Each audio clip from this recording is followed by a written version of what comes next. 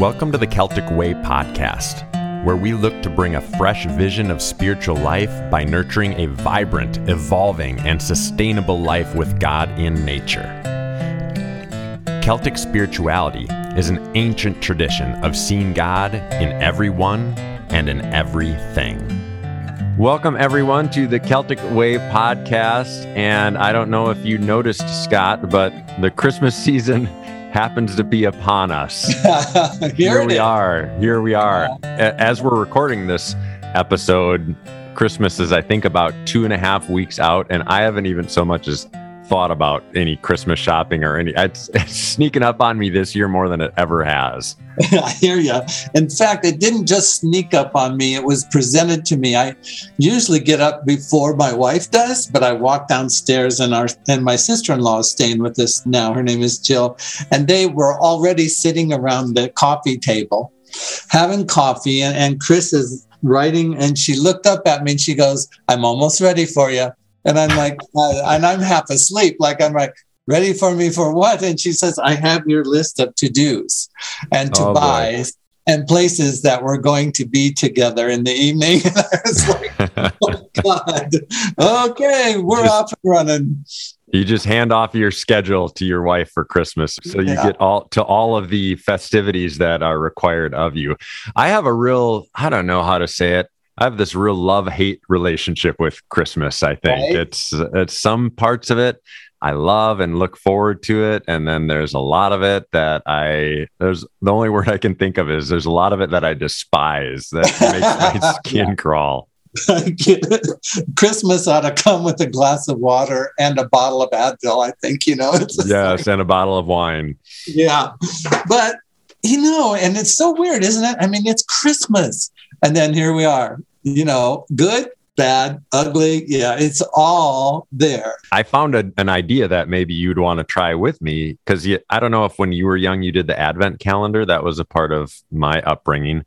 Well, I was out at the store the other day and I saw a new version of the Advent calendar, and it was a wine Advent calendar. So each day you got a new bottle of wine, which felt more appropriate than a piece of chocolate.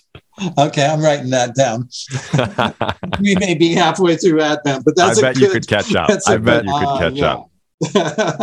I know it was not even Thanksgiving yet. And for whatever crazy reason, I had to go out to the mall. It was probably something to do with my children.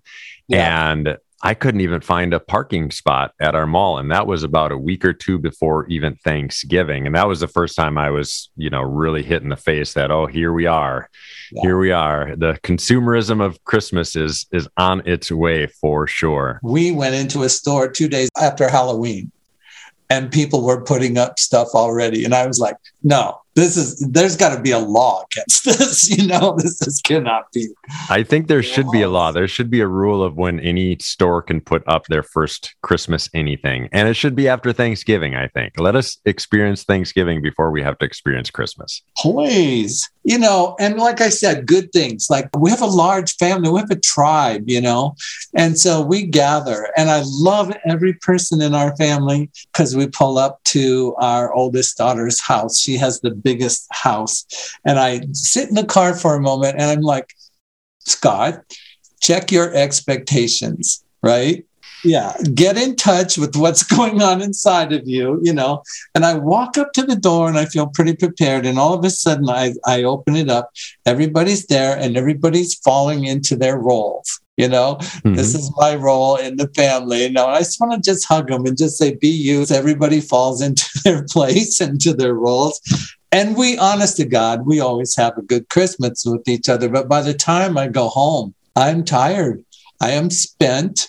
Ho, ho, ho is down the chimney and the presents are done. And I just want to go and say, when does the holiday vacation start? That's right. We all need a vacation from our holiday. I think I always try to take an entire week off after Christmas because leading up to Christmas just seems like mass chaos. And then when you get to Christmas and the gifts are open and the family's gone, then you can actually breathe for the first time, which is nice. And you and I, obviously, we both worked in churches for a number of years. Oh, yeah. And so I have a little bit of PTSD with Christmas because of the amount of work that had to do with Christmas. Christmas and Easter were just so much. I remember one year in particular, we did I think we did 6 services on Christmas Eve. It was this really big Presbyterian church. The last one was a midnight service.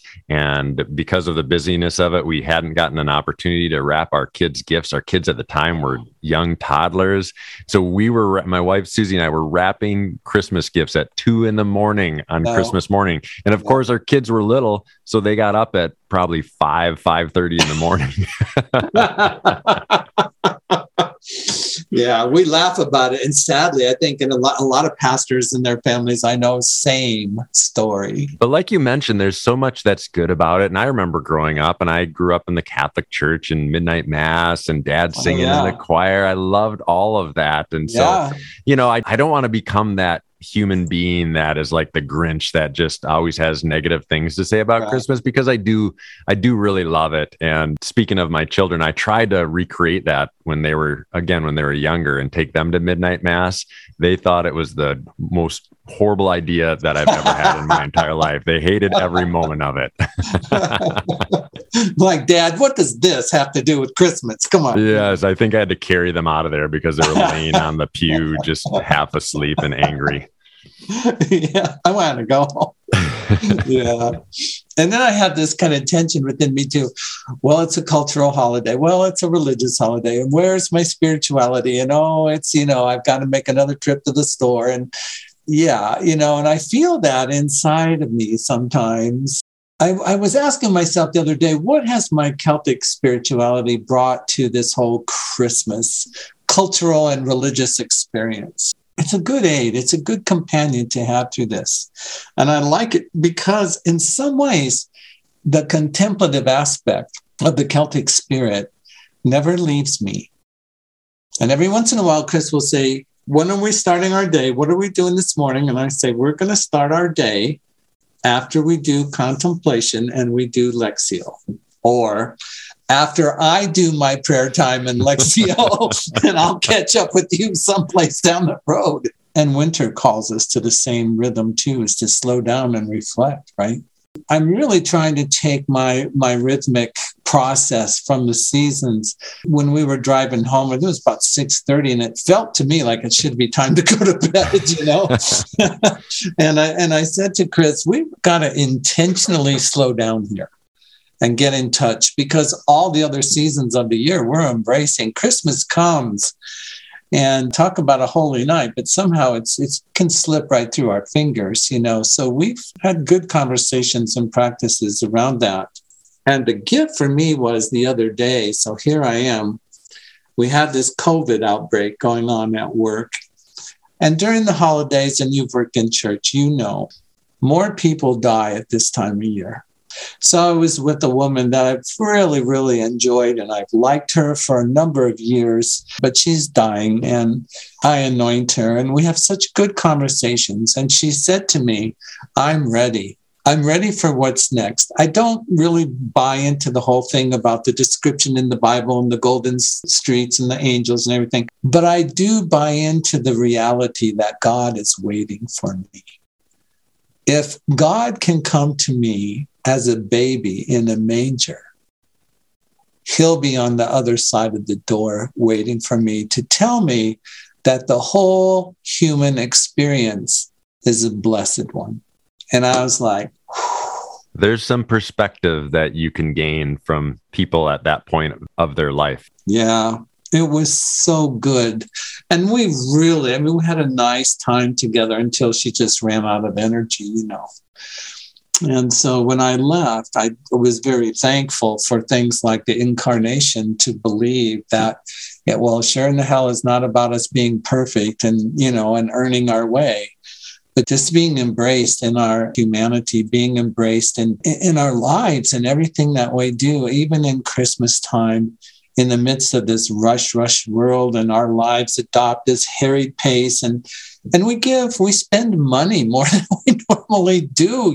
We're going to Christmas parties this year with masks on, of course, but buying gifts to me has become sort of this embodied thing that I'm saying to somebody as I hand it to, I bought this with you in mind. I'm giving this to you because this, I think you're going to really enjoy this, and you mean a lot to me. And Merry Christmas, right?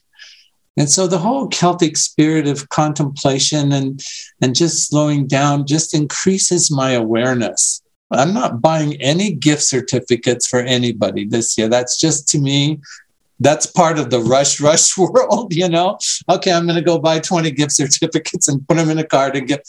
No, I have been buying goofy but really meaningful, kind of like, I think this fits you, So when you get that pink sweater with green polka dots on it in the mail, I was thinking about you.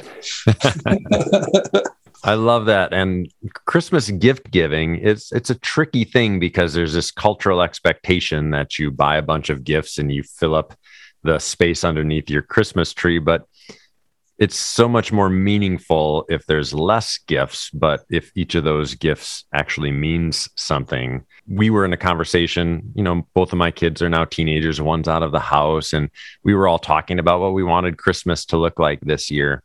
And the space that we all landed on is that none of us really had anything that we desired as far as a physical thing. And so we actually decided, what if we just spent a couple of days and go on an adventure? And so we're going to go down to Chicago and go to a show and stay in a fancy hotel. And because because that's something that we will take with us forever. Whereas whatever I would buy you, if I would buy you a new computer, iPods or whatever the heck they might want, that'll come and go. And you won't even remember, 10 years down the line, you won't remember what I bought you physically for Christmas. But I think we'll always remember ice skating under the lights of the city, or going to a show, or having dinner at a fancy hotel, or just having that time spent with one another. And your story about the meaningful gifts connected to the Celtic tradition also reminds me of a time when my family, and this was when I was an adult,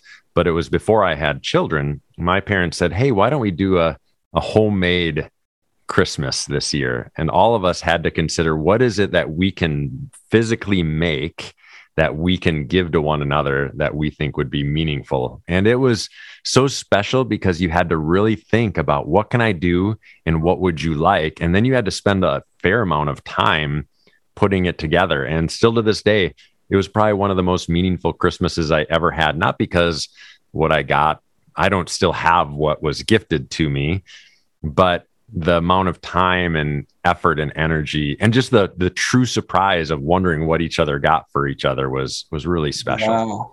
I love that. I just so love that. I just anthropomorphize my whole thing about God. I just almost get to be like a child. And when you were saying all that, I was thinking, I wonder if that's what was going through God's mind. I'm going to send Jesus. I can't think of a better gift than to show them how much I love these people, than just to come as one of them and say, you all are all right. And here I am as one of you. And now we're bonded together forever. And it's also such a great reminder about the thing that universally we all say we love about the holidays and we love about Christmas, which is each other's presence.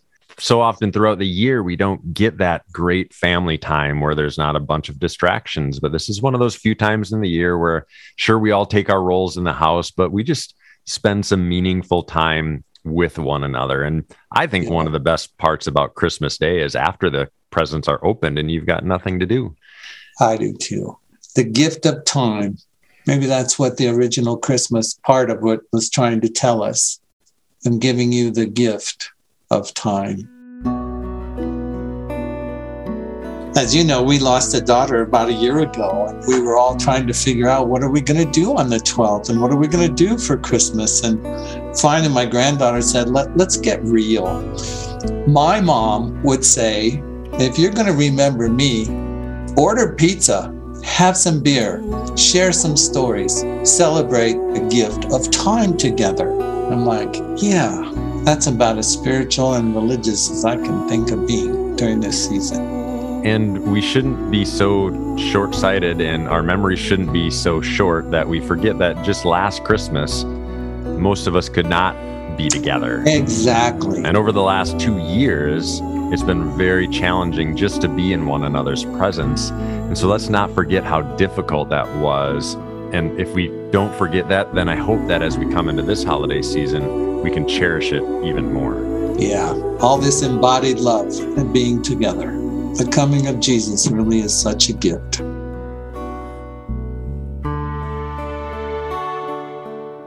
If you want to support Celtic Way, be sure to subscribe to the podcast, give it a 5-star rating, and write a review. And if you'd like to become a sustainable member or learn more about Celtic Way, go to CelticWay.org. Find us on Facebook at Celtic Way.